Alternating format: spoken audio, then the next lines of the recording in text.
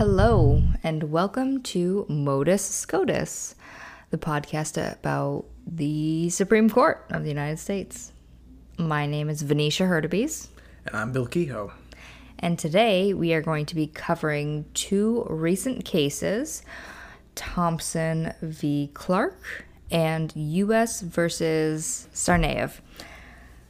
But before we start, Bill, do you have any news for us? Nope.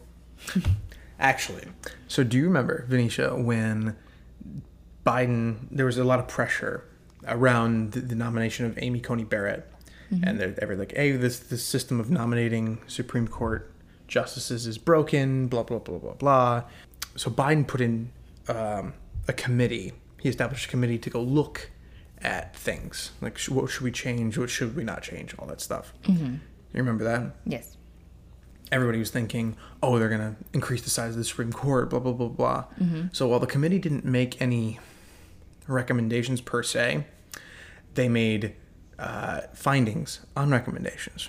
Okay. So they made findings on the increasing the number of justices on the Supreme Court, but they pretty much found that no matter what you do there, it's going to be politically charged and might actually degrade the Americans and foreign governments' faith and respect in the Supreme Court. So they're basically thinking nothing's going to happen with the size of the Supreme Court. But what they're thinking of is a change to the nomination and hearing process. Oh, well, that's good. Okay. Right. So this is started with RBG was like a over 90% of the senators voted for her. Mm-hmm. But as time has gone on, it's become more polarized. It's being closer to 50-50, right? Yep. And they're like, hey, that's not so great. So what are we going to do to change that? And a lot of it's the Merrick Garland never got a hearing, all that stuff. But then all of a sudden, Amy Coney Barrett got a hearing. Mm-hmm. And it was like both were at the end of a presidential term. Mm-hmm. So the recommendation, and look, you think that one is right, one is wrong. I disagree with you, but that's fine. But here's the new changes that they're proposing. That no matter what, a hearing would happen between 30 and 50 days after a nomination. No matter what. Mm-hmm. And then, actually, that's not necessarily true. They're setting standards to the timing. Between 30 and 50 days, you'd have a hearing between 30 and 50 days. Mm-hmm. You'd have a committee vote 10 to 21 days after the hearing. And then a floor vote soon after. Okay. The only exception is if the nomination occurs after August 1st of a presidential election year. And in that case, all bets are off. Nothing's guaranteed. But it's still possible? Why don't they just set like a clear, bright line rule of after August? Like, no, you can't nominate. You should be able to, because let's say that in this, like, let's say in your hypothetical, that let's say the president and the Senate, are of the same party. It's an election year, and there's a bunch of cases that need a ninth justice. They want a full Supreme Court for the October term. Why shouldn't they nominate someone? Because we don't know if the general populace actually approves of either. The general populace has very little to say about the Supreme Court. They have something to say about the person who nominates the Supreme Court. Yeah. Which shouldn't just be part of the policy that whoever the people vote for should be able to vote in or nominate their justice. Yeah, the people voted for someone 4 years ago, and their term is for 4 years. And for the 4 years, you get the power to nominate. But we have cases to cover tonight. We do. All right, so our first case is going to be Thompson versus Clark. And this is going to be a lot less exciting than the news. All right, so our first case is sort of mostly criminal law. So I'll give you the facts. Larry Thompson was living in a home with his family, and his wife's sister was in town, and she noticed that the infant, Thompson's infant, had a diaper rash, and she mistook that diaper rash for signs of abuse. She called 911. She reported an emergency that there could be abuse happening at the home, and the EMTs showed up, and they were like, nah, it's fine. And then the police showed up, and Thompson at this point was very aggravated, and would not let them see the child. The officers tried to come in anyway. Thompson asked if they had a warrant, which they did not. Nevertheless, the officers physically tried to enter Thompson's house, and when Thompson blocked the doorway, the officers tackled him and handcuffed him, took him to jail. So he spent 2 days in jail, and he was charged with resisting arrest and obstructing governmental administration because, obviously, at that point, child services had been informed. He later disputed all of these charges. The prosecution dropped the charges against him, stating that the people were dismissing the case in the interest of justice, which commonly happens with prosecutorial review of cases like this. And then Thompson, who was very upset about the whole encounter, filed a Section 1983 malicious prosecution claim against the police officers who were involved. The federal district court granted judgment as a matter of law in favor of the defendants, the police officers, and then the appellate court affirmed. So after he was granted cert to the U.S. Supreme Court, the question before the court is, must a plaintiff who seeks to bring a Section 1983 action alleging unreasonable seizure pursuant to legal process show that the criminal proceeding against him, quote, formally ended in a manner not inconsistent with his innocence, end quote, or that the proceeding, quote, ended in a manner that affirmatively indicates his innocence, end quote. So what's the answer? Nobody knows. No, well, we should start off by defining what a 1983 claim is. That's your job, Bill. Well, oh, good. So a 1983 claim, it's part of the Civil Rights Act. And it basically says that you can sue the government. You can sue the government for civil rights violations done under the color of government action. So basically, the government does something to impede your rights, but they're doing it as part of their, they're pretending, like not pretending, but they're doing it as a state actor. Then they're, then you can sue the government for damages under that claim. And that's what Thompson's doing here. Is like, hey, the police officers entered my home under the color of law, meaning like they were acting as police officers when they entered my home. They violated my rights. They violated my rights of, search and seizure. Mm-hmm. Fourth Amendment. Therefore, I can sue them.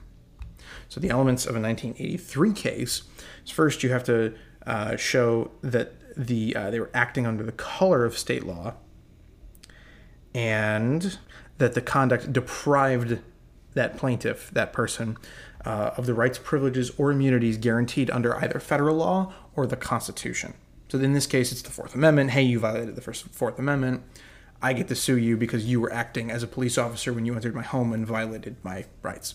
But he was also arguing, Thompson, the seizure aspect of having to be involved with the system at all, essentially, was first being seized by the police officers was his initial claim, but then being pulled into the prosecutorial system at all was a, quote, seizure, and he was disputing that as well. Yeah, so he's saying there were at least two seizures. Fourth Amendment violations. Right. Not everybody's on board that there were actually two, but the main one that I think we all kind of, not we all, but I think the one that everybody, that people feel most comfortable with is that original search and seizure of the home when the police officers came in.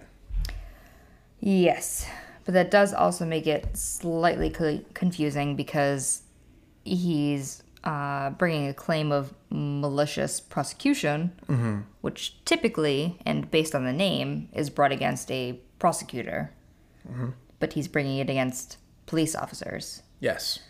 Which is already part of the problem. So this argument got very convoluted right off the bat because there are a lot of questions about what exactly are you looking for from us, the Supreme Court? Mm-hmm. Yeah, I mean, I think all the justices were kind of annoyed throughout the argument definitely a little more combative with all of the advocates.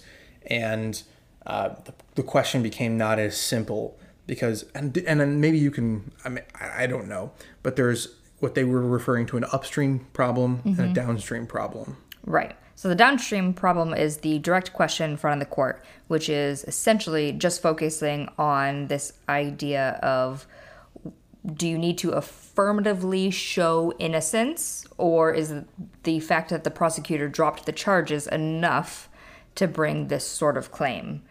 That was the question before the court, because essentially when the prosecutor drops the charges, that's not necessarily saying you're innocent. And that was made very clear by Breyer's hypothetical. That's favorable termination? Yes, and that was Justice Breyer's argument. So common law courts really did. I stole this bread to feed my starving children. And the DA says, okay, I understand. Unlike, etc., I won't prosecute you. Now, you say, good, wonderful. We now have a malicious prosecution claim, right? So, Your Honor, common law courts carefully guarded the technical favorable termination prerequisite. And they understood that what Your Honor just described very much might doom. I'll direct you to Clark v. Cleveland, which is really kind of the canonical case by the New York Court of Appeals. It recognized that certain compromises or forms of mercy may be, I think the word it used, insurmountable when it comes time to actually prove that there was an absence of probable cause, but they did not conflate it. I stole the bread. I mean, it's Jean Valjean. I stole it. to feed my starving children. I'm just saying, your view is, there is a malicious prosecution claim. This is great. And, well, I know 4 lawyers who will bring it, and there we are. And so next time, that DA doesn't give in to that argument. Well, remember, Your Honor, everyone here agrees that petitioner's going to have to prove his claim. He still has to prove the absence of probable cause, he has to prove causation, and he has to overcome, had it not been asserted, the defense of qualified immunity. Breyer's always so funny. Anyway. Right. But the point is, so clearly they're not innocent, but the terms that people would normally associate with innocence. So he did the crime, so you don't want to call him innocent. So he's not affirmatively indicating innocence that is written into the statute, but the manner in which the prosecution ended of dropping the charges, is that enough that you could bring this sort of tort against the prosecution for, in Thompson's case, bringing these charges that were not really founded. Right. So so Thompson's saying favorable termination includes the John Valjean case. Right. Whereas the Clark is basically saying no, favorable termination it's not favorable termination. It's any end state to that litigation that indicates innocence. So anything that's like a true acquittal or some sort of dismissal of claims that is based on a lack of evidence, things like that. So that's the downstream problem. What's the upstream problem? The upstream problem is based more closely around the Fourth Amendment.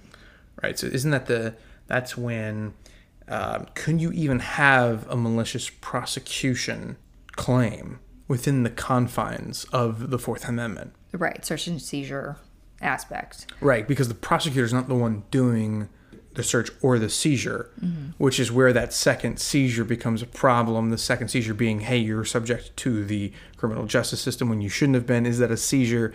Waters become very murky. And I think Thompson's basically saying you don't have to decide whether that's possible or not. Right. So Thompson is very much on board with just looking at the question of the innocence. He's saying this should have never been brought against me.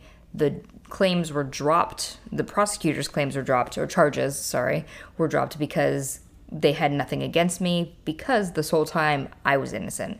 And so therefore I can bring this sort of claim. And I think it was also like the pre-process. The seizure happened pre-process, that claim was filed by the prosecutor. So that even muddies the water further. So I think Alito has this great, it's almost like a Breyer moment where he's like, you're going to think I'm crazy, but have you ever heard of a centaur? Well, this is going to be a serious question, although it's going to sound fanciful. Let's say someone is questioning a medical expert, an expert on lung cancer. And the question is, Doctor, I'm going to ask you a question about a centaur, which is a creature that has the upper body of a human being and the lower body and the legs of a horse. And what I want to know is if a centaur smokes 5 packs of cigarettes every day for 30 years, does the centaur run the risk of getting lung cancer? What would the medical experts say to that? I think he'd say that's a fanciful question that I can't answer. I think that's not this case for a couple of reasons, Your Honor. I think because... Well, what should I do if I think there is no such thing as a Fourth Amendment malicious prosecution claim? Well, assume that it exists. Assume that there is a centaur, and the centaur's out in the woods smoking cigarettes like crazy. So I don't think petitioner is asserting, we don't read petitioner to be asserting in this court a standalone right against malicious prosecution. We understand, and it's baked into the question presented, petitioner to be asserting unreasonable seizure pursuant to legal process, just as the court recognized in Manuel. The malicious prosecution, the relevance of the tort here, is not in defining the constitutional violation, but in looking to as the starting point for defining this claim for damages under Section 1983. And yeah, that was, I have to say, for Alito, a very Breyer moment, because even the poor advocate was like, I don't know how to answer this. That is fanciful. You are right, sir. Thanks for this great question. Yeah. Alito's point is, how can we determine anything if there's not even a foundation for this? Right. If this thing doesn't exist for us to even look into, how can we answer the question that you're asking when we don't have the basis of the answer? Mm-hmm. So Thompson's attorney, is it Ali? Mm-hmm. Yeah, came back and kind of, and this is like the perfect rebuttal in my mind. Yeah. This is like, hey, there were a lot of questions here, and I want to make it very simple for you. Thank you, Mr. Chief Justice. Just 2 quick points. First, I think given that I answered questions from a lot of directions initially, it'd be helpful to just be clear about what we think the court needs to hold. We think the court granted this case to decide a deep and pointed conflict between the federal circuits, and all the court needs to say is something like this. The Second Circuit decided this case on the basis that the favorable termination rule we have applied to certain Section 1983 claims requires indications of innocence. It does not. A criminal proceeding terminates in favor of the accused when it ends and the prosecution has failed to obtain a conviction. That's the thrust of it. That's 3 sentences, 2 if you like semicolons. Favorable termination is not limited to an absolute showing of that person's innocence. It just is favorable termination. Was the claim dismissed for this plaintiff? Done. That's all he's looking for. So, what do you think is going to happen? I say the court leans toward Clark. You're going for Clark? Yeah. Why? I'm not happy about it, but I think, honestly, the way that Thompson brought the argument was not super persuasive. I understand the technicalities of his argument, but it's such a confusing way to come at it. I don't think any of the justices are on board for promoting any of the stuff that he's doing, really. Like, there might be some common law, there might be some circuit support.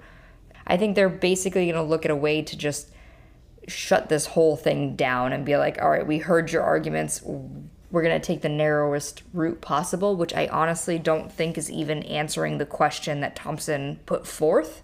So I think Clark wins, but I don't think the advocates for Clark are going to get anything out of it.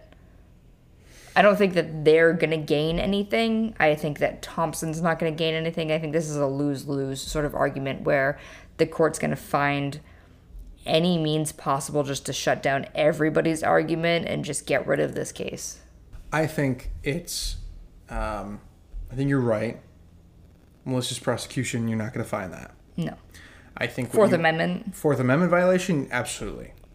But he didn't Absolutely. bring that in the right way. He didn't bring it in the right way, and they're going to remand it for further stuff. Yeah. But I think Thompson's going to end up winning. Okay. I'm on the opposite side. I think Thompson's going to end up winning. But again, kind of like you're saying, on very narrow grounds. Like, they're going to find that it's not limited to cases where innocence is shown. And I think that's how the circuit is leaning right now. I think that's how they're going to show it. Great. Well, with that, we will take a short break, and then we'll come back with trivia and our second case.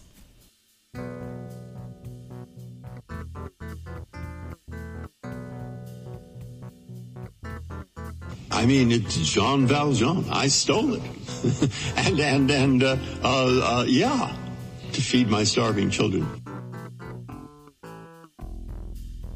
And it hasn't, in my wonderful example of Jean Valjean, just hasn't turned up once. Doctor, I'm going to ask you a question about the centaur, which is a creature that has the upper body of a human being and the lower body and the legs of a horse. And what I want to know is if a centaur smokes 5 packs of cigarettes every day for 30 years, does the centaur run the risk of getting lung cancer? Assume that there is a centaur, and the centaur's out in the woods smoking cigarettes like crazy. And we're back. I'm back. All right, so I only have a quick trivia for you today. Bill? Well, good, because last week was damaging to my reputation. It was pretty bad. And this week's question comes courtesy of my stepdad, who gave you a lot of grief about how terrible you were last week. It was well-deserved. All right, so this one might be a little bit easier for you. Can you tell me 139. Which president nominated the most justices to the Supreme Court? Oh. Well, I know Trump did 3. There's more than that, though. Oh, obviously it would be the first, so George Washington. There he is. Took me a second. He's back on his game. It took me a second. Yes. So George Washington, can you guess how many he appointed? Was it 6? No, it was 6 to start out with, and then a lot of people quit. So it's more than 6. So I'm going to guess at 9? Mm-mm. More? Mm-hmm. 12? 14. Wow. 14 justices. Yeah, so he must have had a lot of quitters. Yeah. It's the beginning of the court. Yeah, John Jay, I know, was like one of the first to quit. Well, yeah. He's chief. He was. That's right. He's like, this is a dumb institution. Why would I want this? I quit. That's too bad. But George Washington, so he appointed 14 justices. The runner-up is Franklin Delano Roosevelt. Which makes sense because he had 4 terms as a president, essentially. Well, yeah, so he had a lot of time. And can you guess how many he had?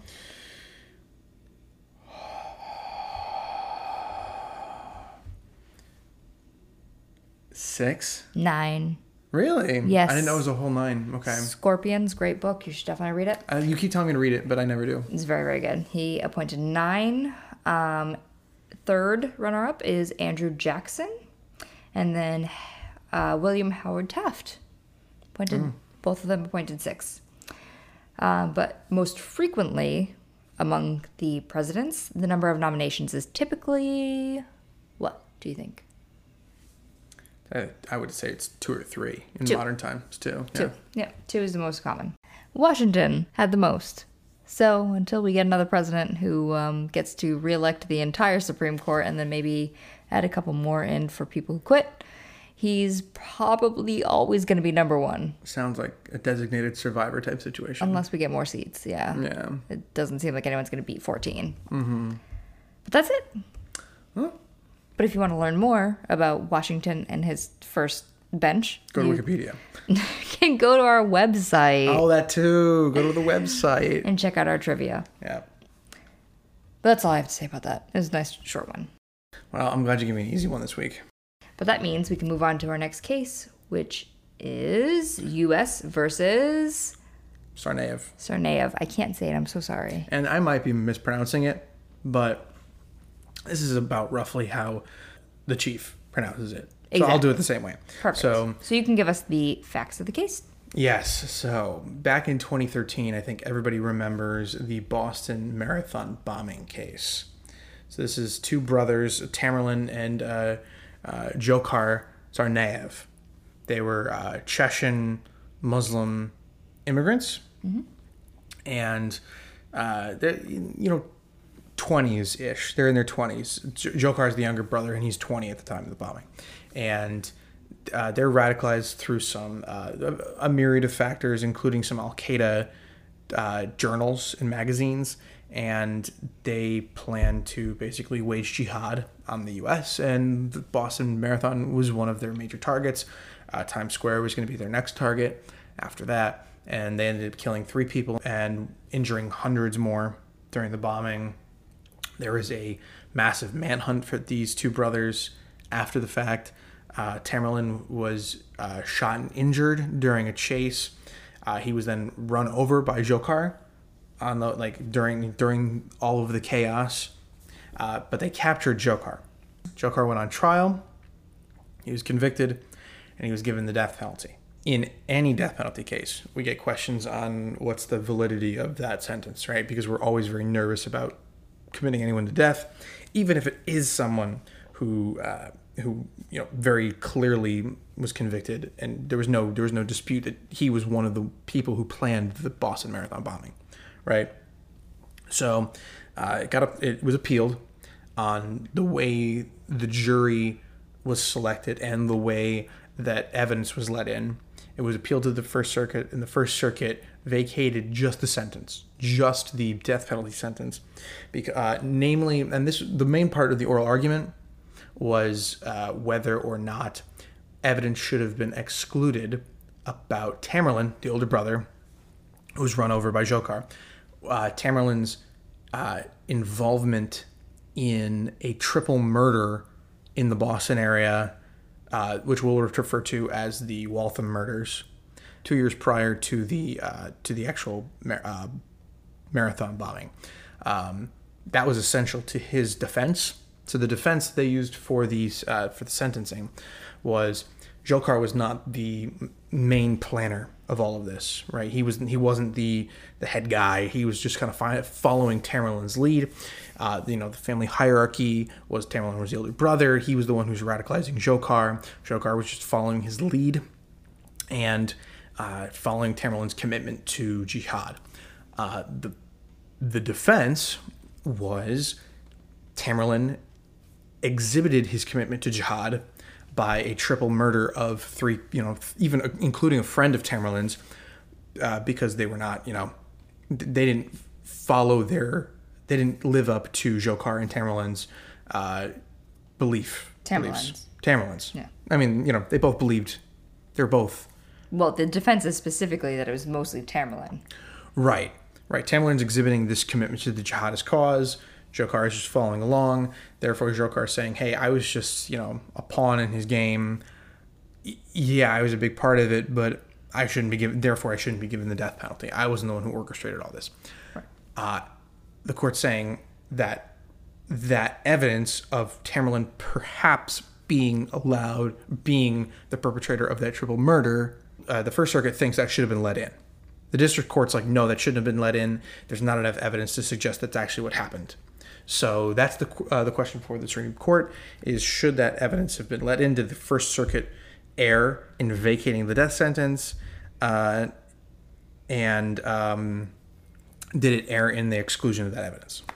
Right. And also the second part of that is whether or not, because the appellate court also found that the jurors were not properly questioned during voir dire. Yeah, so that like there was regarding the media coverage.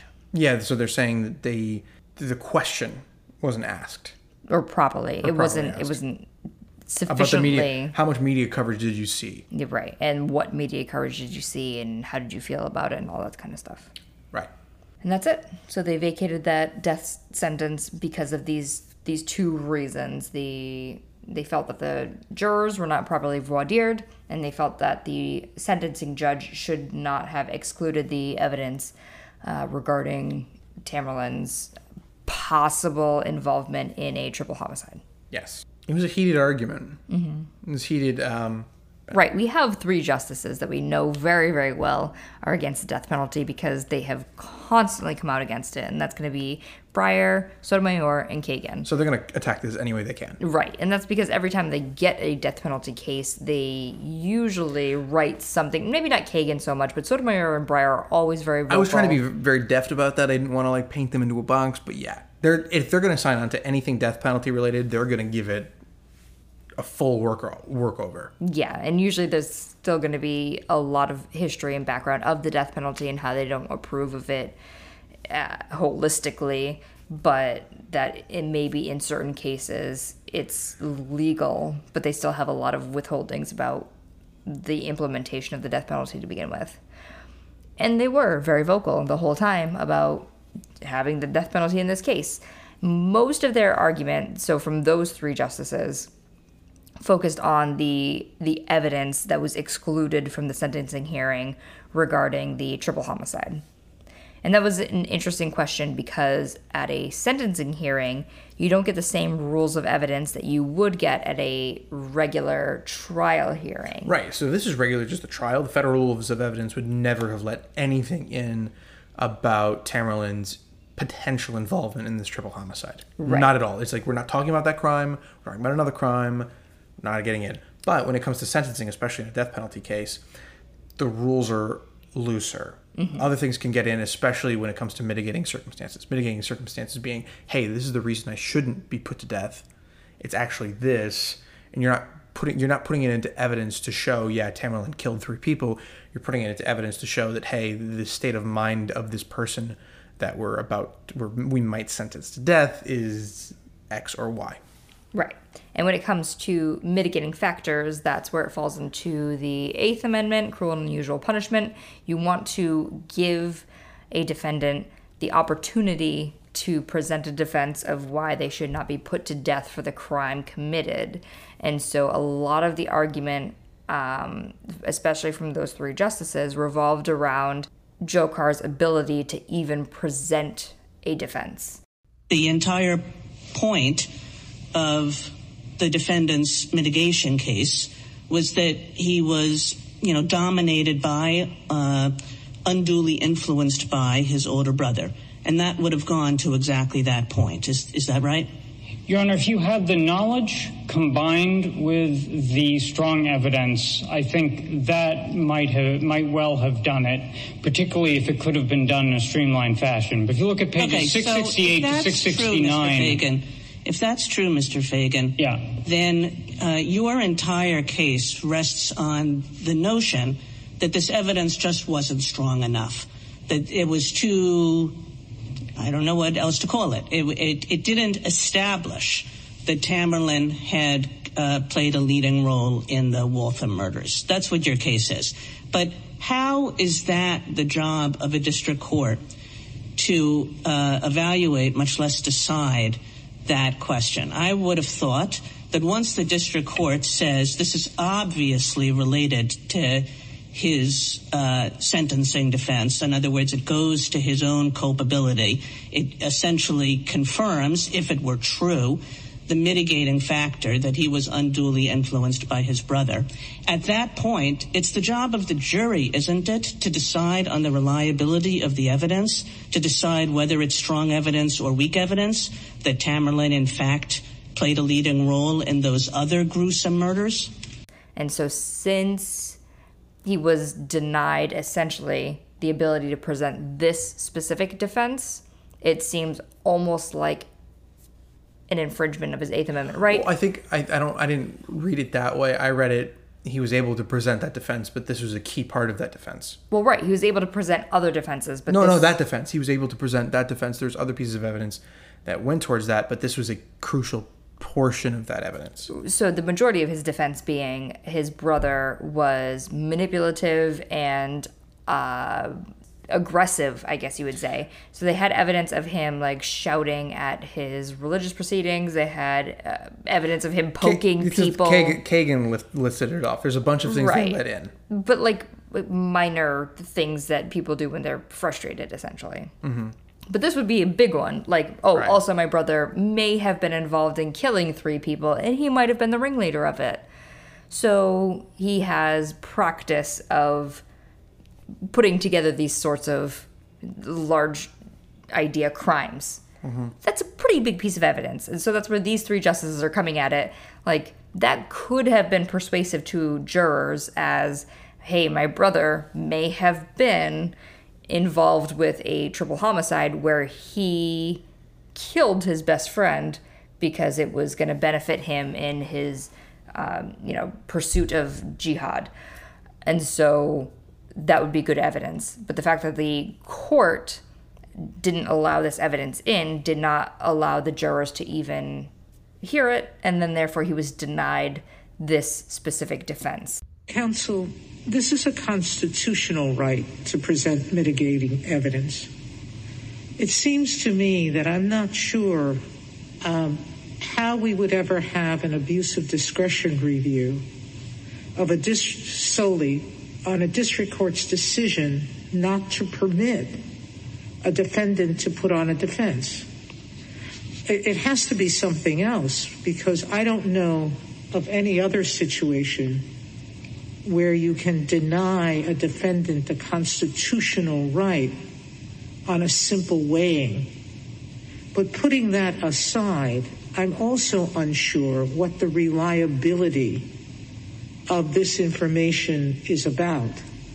When, although you're saying that they wouldn't have put in the evidence that the defendant knew about this killing, there were multiple people who they proffer to us now who could have testified to the fact that this defendant knew his brother had committed these killings as jihad, which would have meant the truthfulness of the confidential informant was irrelevant, because it doesn't really matter who took the lead in the killing, or even if the brother participated in the killing. The only issue would have been, what did the defendant think?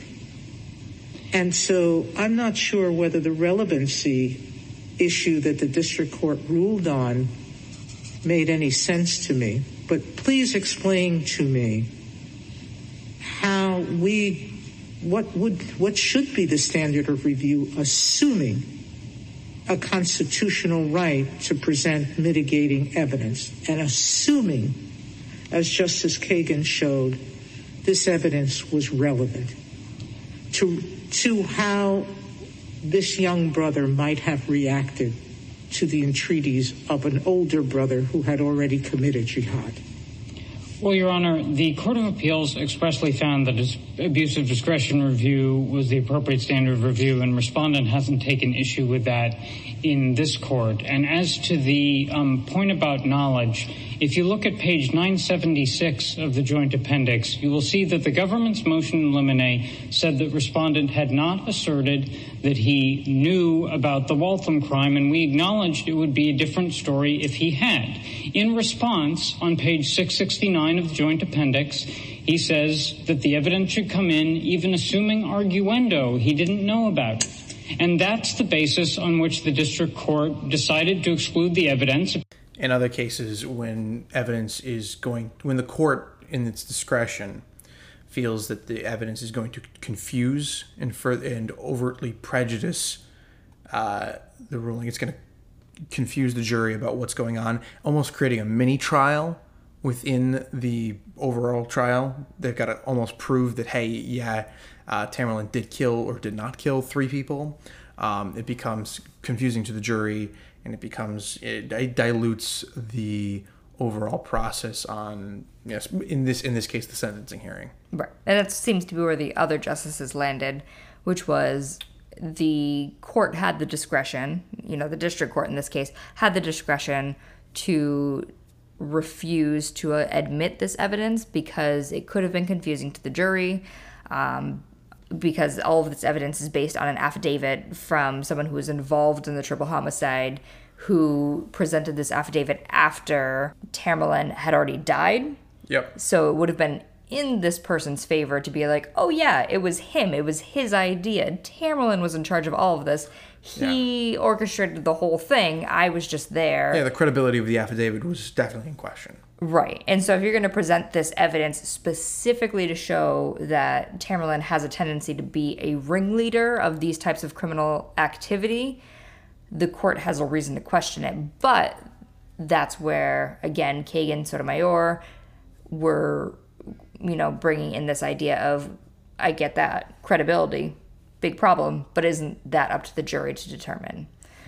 Whether or not this type of evidence is credible should be before the jury. They should still get the opportunity to hear it and then weigh whether or not this evidence is credible and whether or not this would weigh in favor of Dzhokhar being susceptible to this type of persuasion. And that's where the government has their final argument of the harmless error rule. It's in some ways easy to view all this from an appellate remove, which is what we're doing here. But the easiest way to resolve this case is simply on harmless error principles and think about what the jury actually heard. I don't think this comes through as much in the briefs as if the court takes a little bit of time. It'll only take a little bit of time to review some of the video evidence that's included in the joint appendix.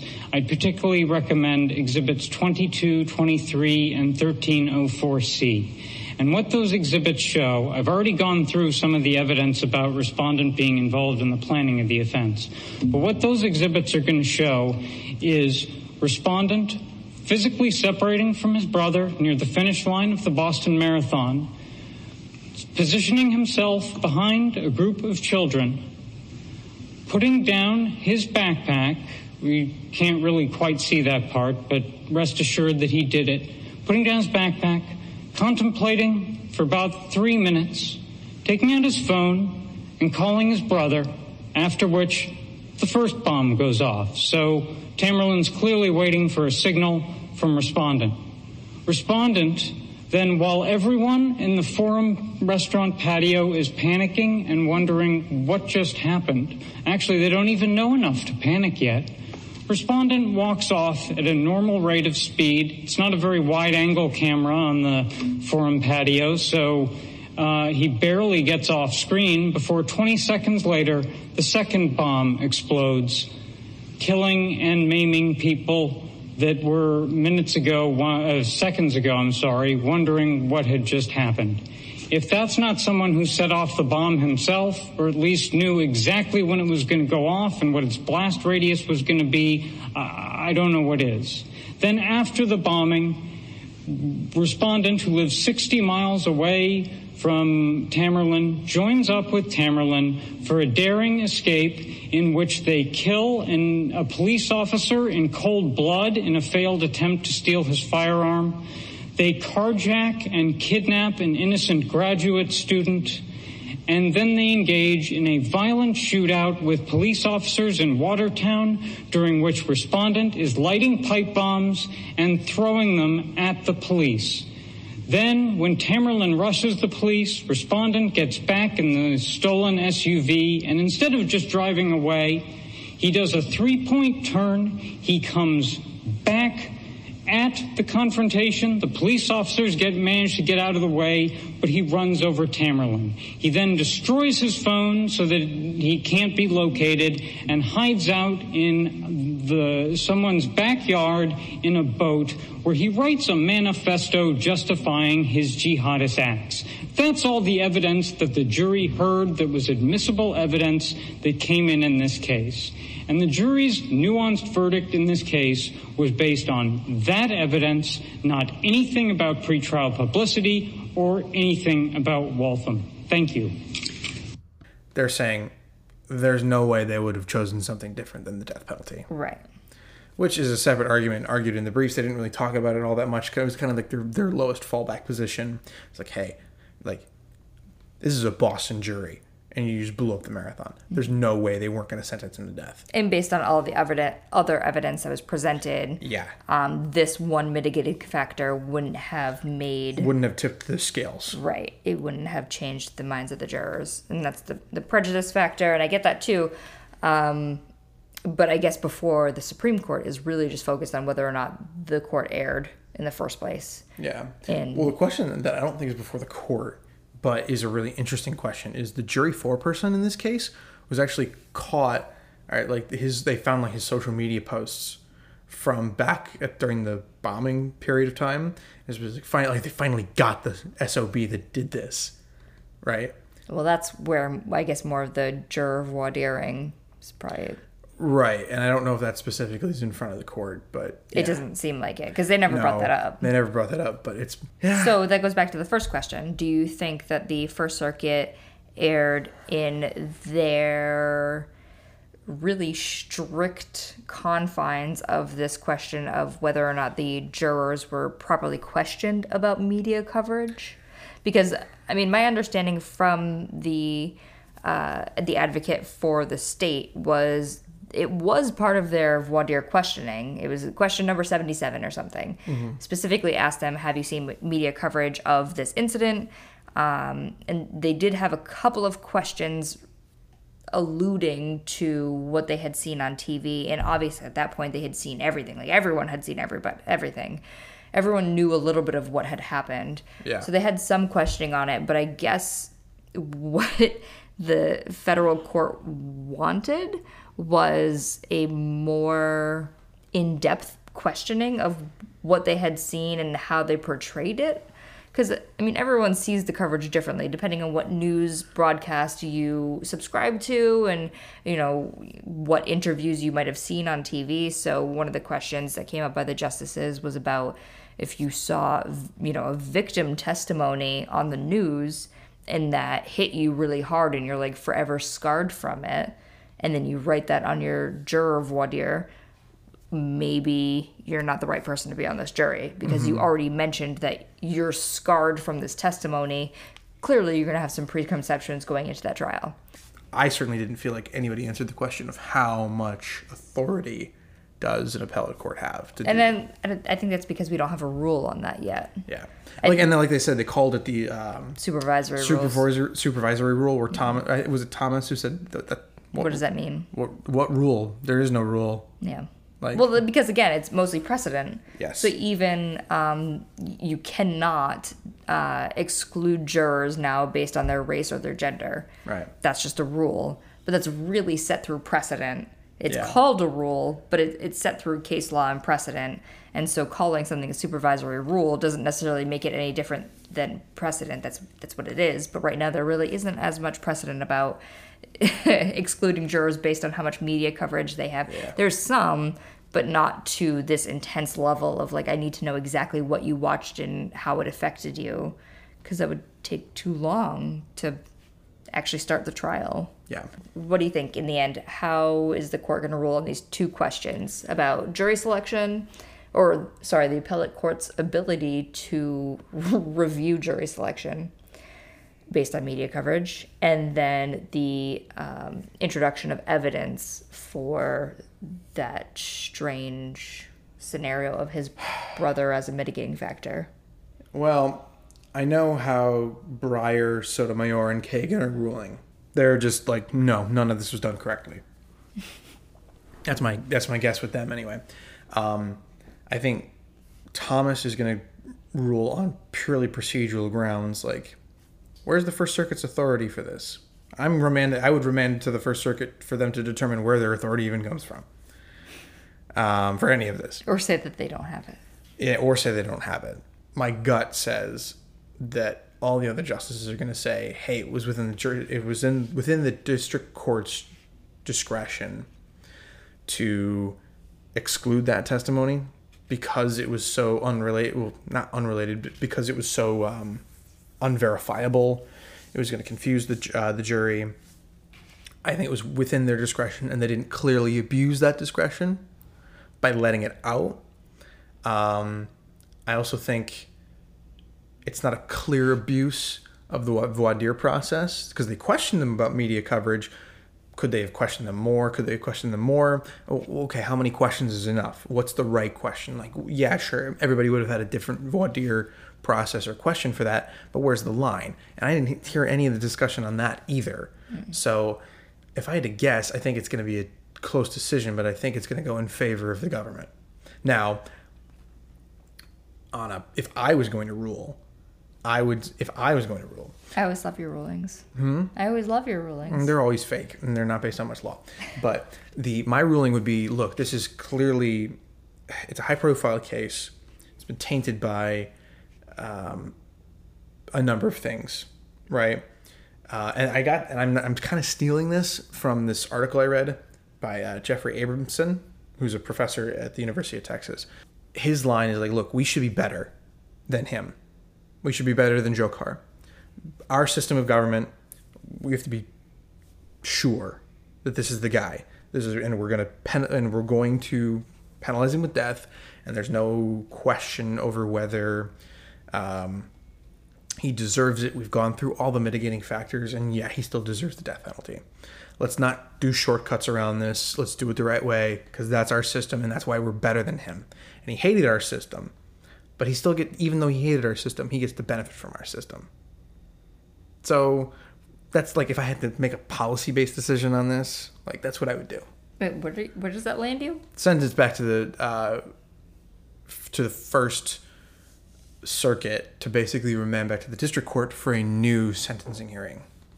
Oh. Which would allow for inclusion of all mitigating factors, including the allegation that Tamerlan was the ringleader of the triple homicide, then being, okay, well, maybe they'll have to show that Dzhokhar truly believed that Tamerlan was this, I don't know, jihadist leader figure. But that was a lot. So in summary, I think Breyer, Kagan, Sotomayor are going to side with the First Circuit. I think Thomas is going to side with the government on procedural grounds, and I think the rest of them are going to say, hey, this is at least harmless error. What about you? I suppose I agree. The second question regarding the evidence, I think, is going to be a 6-3 decision, essentially. It seems like most of the court thinks that the district court had proper discretion to exclude this evidence because it could have been confusing, and it really, it was on these strange, nobody really knew what happened that night. There's an affidavit that says what happened that night, but again, the circumstances behind the affidavit go very much in the favor of the person who wrote the affidavit. So I can understand the majority of the court saying that the court had discretion to not let this evidence in. Kagan, Sotomayor, Breyer, I very much believe they're going to dig their heels in the idea that the court should have discretion in what's going to be clearly irrelevant evidence, but if it is relevant evidence, it should be up to the jury to determine the weight of such evidence. As to the media coverage of the jurors, I find that question a little bit more interesting just because today, which jurors aren't going to see it? Yes, and it's part of what happened during the argument and the testimony as well was, look, all of the jurors saw something. And so when we put our questions out there, we weren't going to make them hyper specific because we knew everyone saw something. It's essentially who saw the most we need to get out of there, who saw the least, I guess. Who had the most visceral reactions to right, to but the otherwise, yeah. Everyone saw something. Yeah. But it's so hard nowadays to have a fair and unbiased trial in your community by a jury of your peers when the media is so everywhere. It's omnipresent. And so it made me think a little bit about the likely upcoming case of Gabby Petito. Yeah, and oh gosh, what's her and her boyfriend? Yeah, what's his name? He's Brian Laundrie. Right, the Laundries.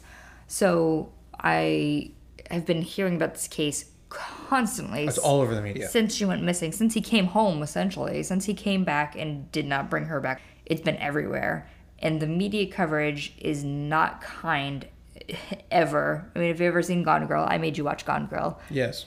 The idea that the media has been on this case since before this case even became really a case. Yes, she was announced missing, and it was like that day that the media coverage started. How are you going to find, your question being, how are you going to find Brian Laundrie's jurors? Right. Because from that day forward, everybody's eyes were on him. Mm-hmm. And so from that moment, and, you know, circumstances are not always great. So he comes back, his girlfriend doesn't come back. She's missing, and then she's found dead. Obviously, everyone in the media is now questioning this guy. Yeah. But that's not their job. Like, that's the jury's job. Yeah. And so when you start that questioning process way before you even get into the juror's box, it becomes really difficult to separate that.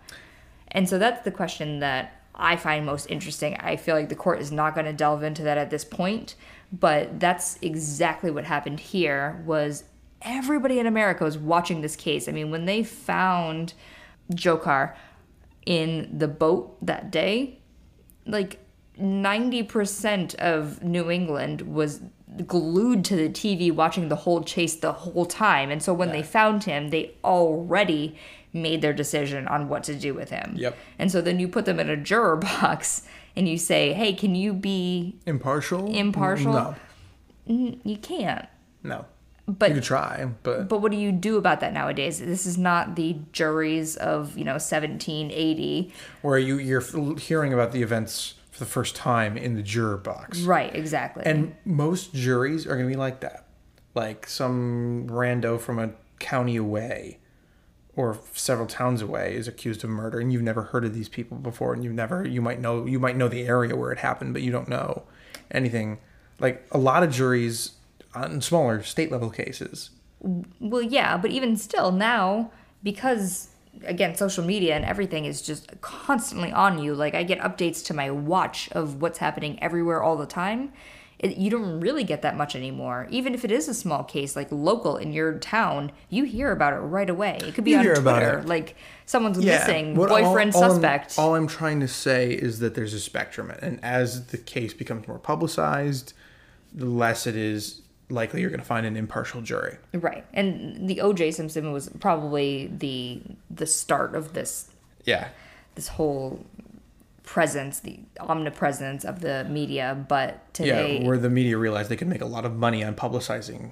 Right, but because of that, it's so hard to escape it. Like, if you put the news on, you're going to hear about every criminal activity in your local area, and then if you get called to a jury, how do you be an impartial peer when you already know... Oh, it becomes a real problem when you think about the right of a jury trial. Yes. To every American. Yes. Because it essentially robs you of the right to a jury trial. Because you're already tried on TV constantly for like 24 hours a day. And that's what I find more interesting, but I don't think they're going to actually answer that question here. Won't. But I think you're right. I think it's going to be a majority court is going to be in favor of the U.S. state.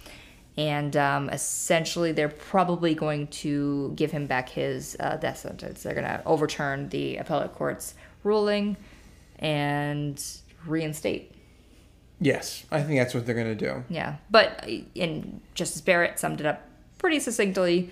Why does this even matter? Mr. Fagan, I'm wondering what the government's end game is here. So the government has declared a moratorium on executions, but you're here defending his death sentences. And if you win, presumably that means that he is relegated to living under threat of a death sentence that the government doesn't plan to carry out. So I'm just having trouble following the point. Well, Your Honor, the administration continues to believe the jury imposed a sound verdict and that the Court of Appeals was wrong to upset that verdict. If the verdict were to be reinstated eventually, which will require some further proceedings on remand, there'd then be a round of collateral review, some time for reviewing any clemency petitions. Within that time, the Attorney General presumably can review the matters that are currently under review, such as the current execution protocol. And what we are asking here is that the sound judgment of 12 of respondents' peers that he warrants capital punishment for his personal acts in murdering and maiming scores of innocents, and along with his brother, hundreds of innocents at the finish line of the Boston Marathon should be respected. Exactly. And so in the end, does it even matter? Well, yes. Yes, it does, Justice Barrett, because the rule of law, we still need to answer these questions. But you have a good point. He's probably never going to get put to death anyway. Well, thanks for bringing it up. Honestly, in 4 or 8 years, when the other party takes control of the White House. But that's... I guess we'll review next week and tune in again on next weekend. Yep, and don't forget to follow us on the Instagrams and email us and stuff, because we don't do the show live, so you just have to send your questions into moduscotus@gmail.com. Like and subscribe and comment and... Yeah, all that good stuff. Bye. Have a good week. Tune in next week.